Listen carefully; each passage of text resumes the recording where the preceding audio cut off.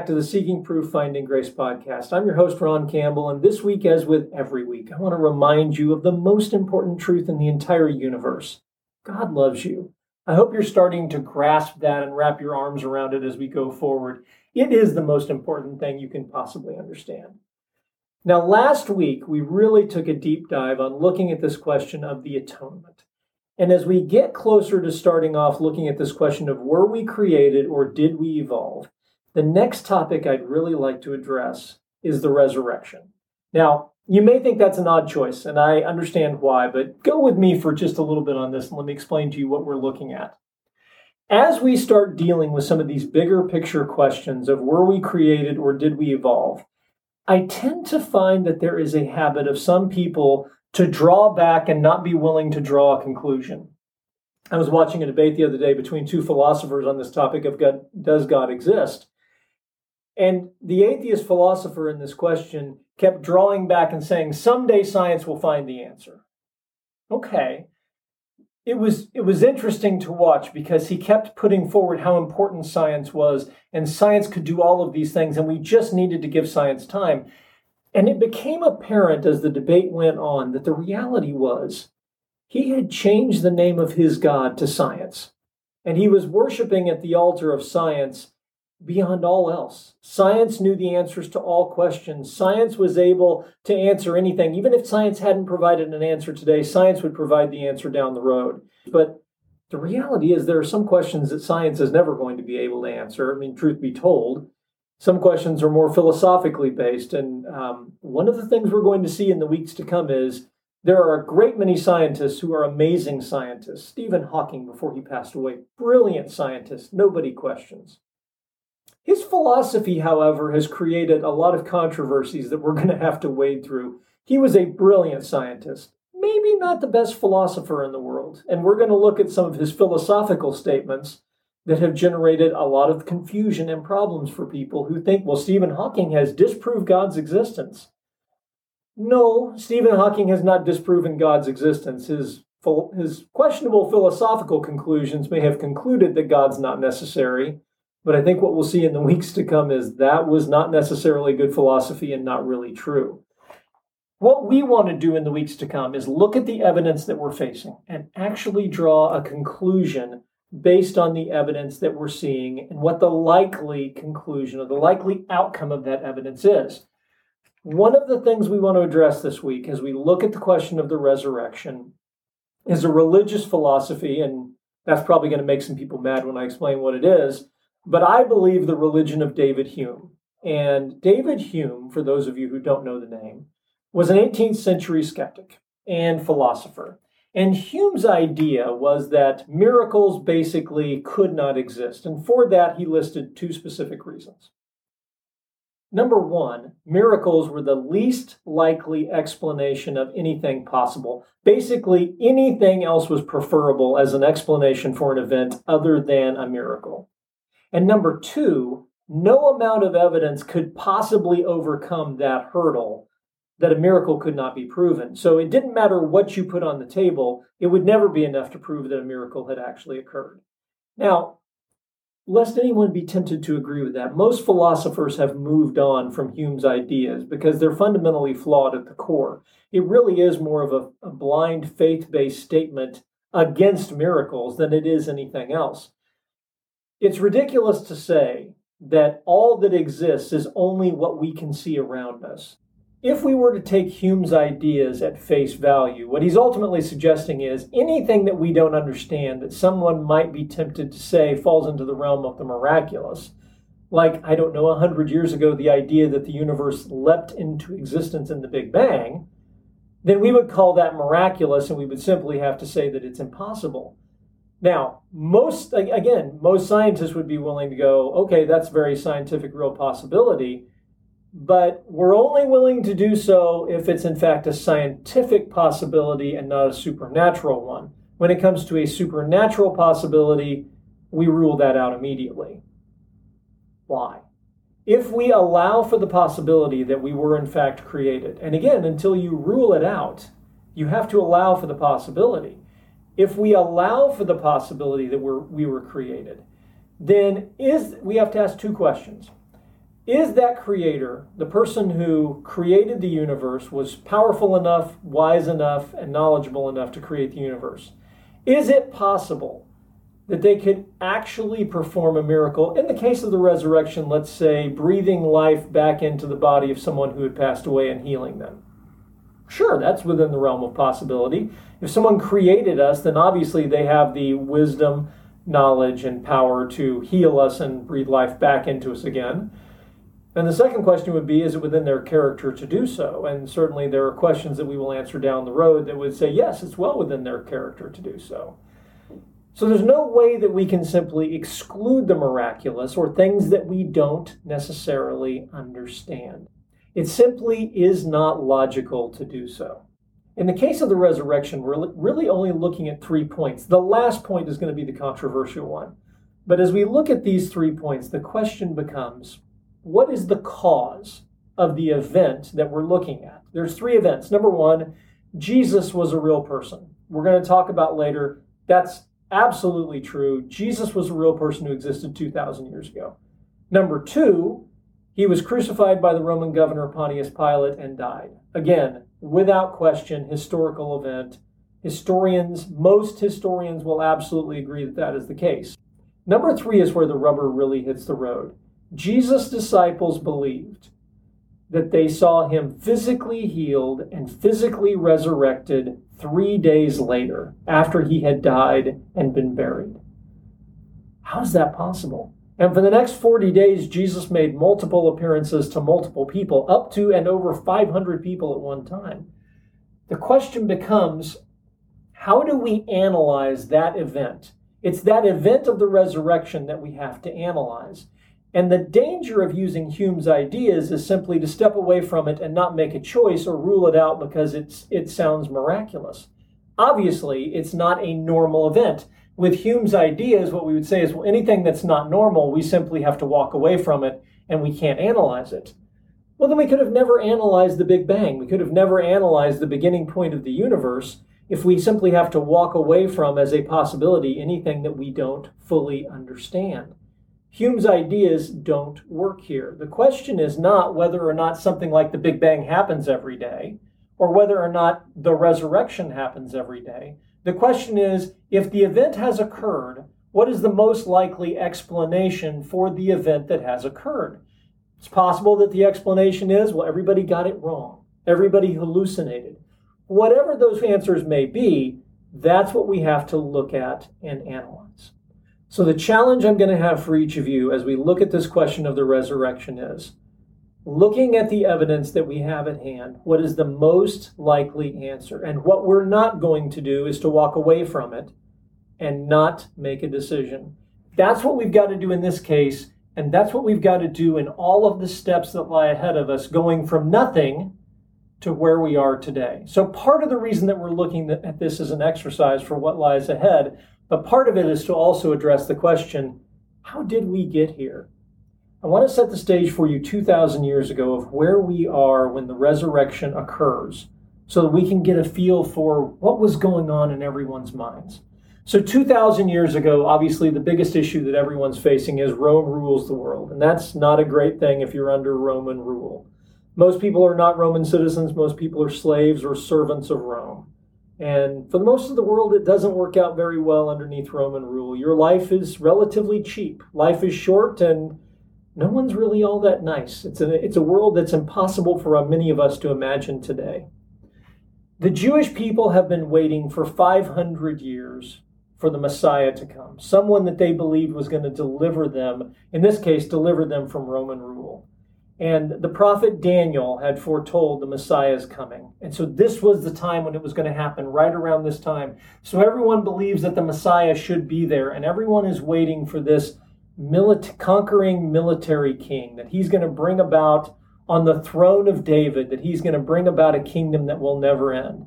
And so everyone has anxiously been awaiting this military ruler to come in and overthrow Rome. It's easy to understand why. And about that same time, this young Jewish carpenter comes on the scene. His name is Jesus. And he works signs and miracles, and even his opponents recognize and have documented for us historically that Jesus was credited with working miracles. But he doesn't seem to exactly fit the bill. He spends a lot of time talking about how everybody has misunderstood who God is, and they're missing God's heart. They understand the letter of the law, but not the spirit of the law. And he gets into a lot of conflicts with the religious leaders of the day, trying to help them to understand that they become legalistic and hard-hearted. And he teaches ideas that even 2,000 years later, ideals that we still haven't achieved. Even Richard Dawkins will admit that Jesus' ideas are way, way, way beyond his time. So he sets this incredible standard, and he just captivates the people with this idea of hope and love. And he lays out for the people of the day that they've got it wrong and that they really don't understand who God is. And then he starts trying to explain to them who the Messiah is and that they don't have that right either. And he starts painting this picture for them. What if the Messiah was really focused on the eternal? That the kingdom wasn't here, that the kingdom was going to be an eternal kingdom. And that's something that's just way outside of their scope of understanding. Then after 3 years of his ministry, he looks at his disciples, his closest followers, as they get ready to head to Jerusalem for the Passover feast. And he tells them the unthinkable, that he's going up to Jerusalem and that the religious leaders will kill him. They will crucify him, and 3 days later he'll be raised from the dead. He identifies that he's going to die for the sins of mankind, and this has just got to be, they clearly don't have any idea what he's talking about. They think it can't be possible, and I think probably some of them are hoping that he's the Messiah and he's still going to wage this military victory against the Romans, and the kingdom is coming. And even after he dies and is raised from the dead, the disciples are still looking at him going, is it time for the kingdom? And he's probably going, you got to be kidding me, guys. Do you still not get it? But he starts setting the stage for them of what's about to happen. And it just had to sound like foolishness to them. I love in N.T. Wright's book, The Resurrection of the Son of God, he describes it this way, this idea of the resurrection. And I love the picture that he paints of the mindset, not just of the Jewish people. And remember, this is taking place with these Jewish followers of his in this context of what did it mean for someone to be raised from the dead. And I love the way N.T. Wright paints this picture for us. When the early Christians spoke of Jesus being raised from the dead, the natural meaning of that statement throughout the ancient world was the claim that something had happened to Jesus which had happened to nobody else. A great many things supposedly happened to the dead, but resurrection did not. The pagan world assumed it was impossible. The Jewish world believed it would happen eventually, but knew perfectly well that it had not done so yet. From a Jewish perspective, and remember all of the writings that we have in the Bible, the entire early church is made up of Jewish believers. They expected a resurrection of the dead to occur at the end of time, not now in the middle, but at the end of time. And surely that Jesus couldn't be talking about the same thing. And then things reach a breaking point. On the way to Jerusalem, Jesus heals a man named Lazarus. And that's it for the religious leadership. The Sanhedrin decides he has got to die because he is going to stir up so much trouble with the Romans that eventually the Romans are going to put down the Jewish people, and he's posing a threat to the entire country, and Jesus has to go. So when he enters Rome after a few days, he gets into a conflict with the religious leaders, and they have him arrested and brought to trial one night. And rather than backing off of his claims, Jesus claims to be equal with God. And that's it. He's convicted on the spot of the crime of blasphemy for making himself equal with God. He's beaten and he's hauled to Pontius Pilate, the Roman governor. And the crowd demands, the Sanhedrin demands and stirs the crowd up, and they demand that Jesus be crucified for what he's done. And Pilate, unable to sway the crowd, acquiesces to their demands. And Jesus is beaten. He has a crown of thorns jammed on his head. And he's beaten and scourged. And scourging involved a punishment like we can't imagine. It was a beating and a whipping that just physically tore you apart. And he's beaten so badly that before they even send him to the cross, he's probably in the process of dying already from the trauma and the blood loss and everything else that's occurred. He carries his own cross to the hill Golgotha. And there he is crucified. He's nailed to the cross, and he is so badly beaten. A few hours later, he succumbs to his injuries, and he dies on the cross. And just to be sure, the Romans take a spear, and they spear him in the heart to make sure he's dead. Two of his followers, both of them members of the Sanhedrin, Joseph of Arimathea and Nicodemus, get Pontius Pilate to agree to turn his body over to them. And they take his body and they take spices and wraps and things, and they prepare his body according to the Jewish laws to get him ready for burial. And they bury him that evening very quickly in Joseph of Arimathea's own tomb that he has set aside for himself. And it's witnessed by his female followers what they do. And the tomb is sealed and all hope is lost. The Messiah is seemingly dead. And the Sanhedrin, the religious leadership, set up a guard to guard the tomb because they remember that Jesus had promised that he would raise from the dead. And they don't want anybody coming and stealing his body and making the claim that he did so. The disciples are crushed, and they're ready to flee because they think they're next. And little do they realize that nobody cares about them anymore, that they're insignificant, but they're petrified and hiding. And they're ashamed and embarrassed that they abandoned Jesus in his hour of need, and that all of their talk of, "We'll stay with you to the death, Lord," all melted away as soon as a crowd came and dragged Jesus off. And 3 days later, on that Sunday morning, some of his female followers go to properly anoint the body because they figure that Joseph of Arimathea and Nicodemus probably didn't do a very good job. And they go back to make sure that he has a proper burial and that he's taken care of. And the impossible happens. When they get to the tomb, despite the fact that a guard had been posted there, the tomb is open and empty. And they don't possibly know what to think. And then suddenly Jesus appears to multiple of his followers on multiple times. I love the way Paul describes it in 1 Corinthians chapter 15. Paul walks through it this way, and I love this early creed. Paul would have gotten this, Paul first got this directly from Jesus. Very soon after the resurrection, within a year or two after the resurrection, Paul goes from persecuting the church to being the greatest missionary the church has ever seen. Paul goes from not believing to believing, and he recounts that story for us in a letter to the Corinthians, 1 Corinthians chapter 15. Paul says, "Moreover, brethren, I declare to you the gospel which I preached to you, which also you received and in which you stand, by which also you are saved. If you hold fast that word which I preached to you, unless you believed in vain. For I delivered to you first of all that which I also received." He got it directly from Jesus, and then after he got it from Jesus, he spent time in fellowship with the Lord, and then he went back to Jerusalem, and he met with the leadership of the church, the people who had been there, and he got brought up to speed on all the things that had happened in Jesus' ministry, and he conferred and talked with them about the things that they had seen and their interactions with the risen Christ.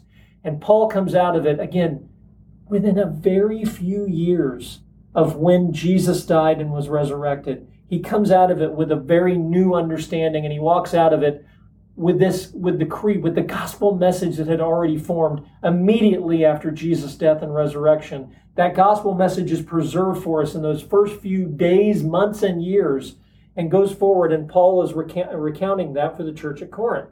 Starting back in verse 3, he says, "For I delivered to you first of all that which I also received, that Christ died for our sins according to the Scriptures," so according to the Old Testament for us, "and that he was buried in Joseph of Arimathea's tomb, and that he rose again the third day according to the Scriptures, and that he was seen by Cephas," that's Peter, "and then by the 12, the disciples, and after that he was seen by over 500 brethren at once, of whom the greater part remain to the present, but some have fallen asleep," they've passed away. "And after that he was seen by James," that is the Lord's half-brother, "and then by all of the apostles. And then last of all he was seen by me also, as one born out of due time. For I am the least of the apostles, who am not worthy to be called an apostle, because I persecuted the church of God. But by the grace of God I am what I am, and his grace toward me was not in vain. But I labored more abundantly than they all. Yet not I, but the grace of God which was in me. Therefore, whether it was I or they, so we preach, and so you believe." What Paul is saying to them is, look, we were eyewitnesses. We were eyewitnesses and we saw this. The reason that we preach these things under threat of death from the religious leadership and the Romans, the reason that we're risking our lives is because we saw this.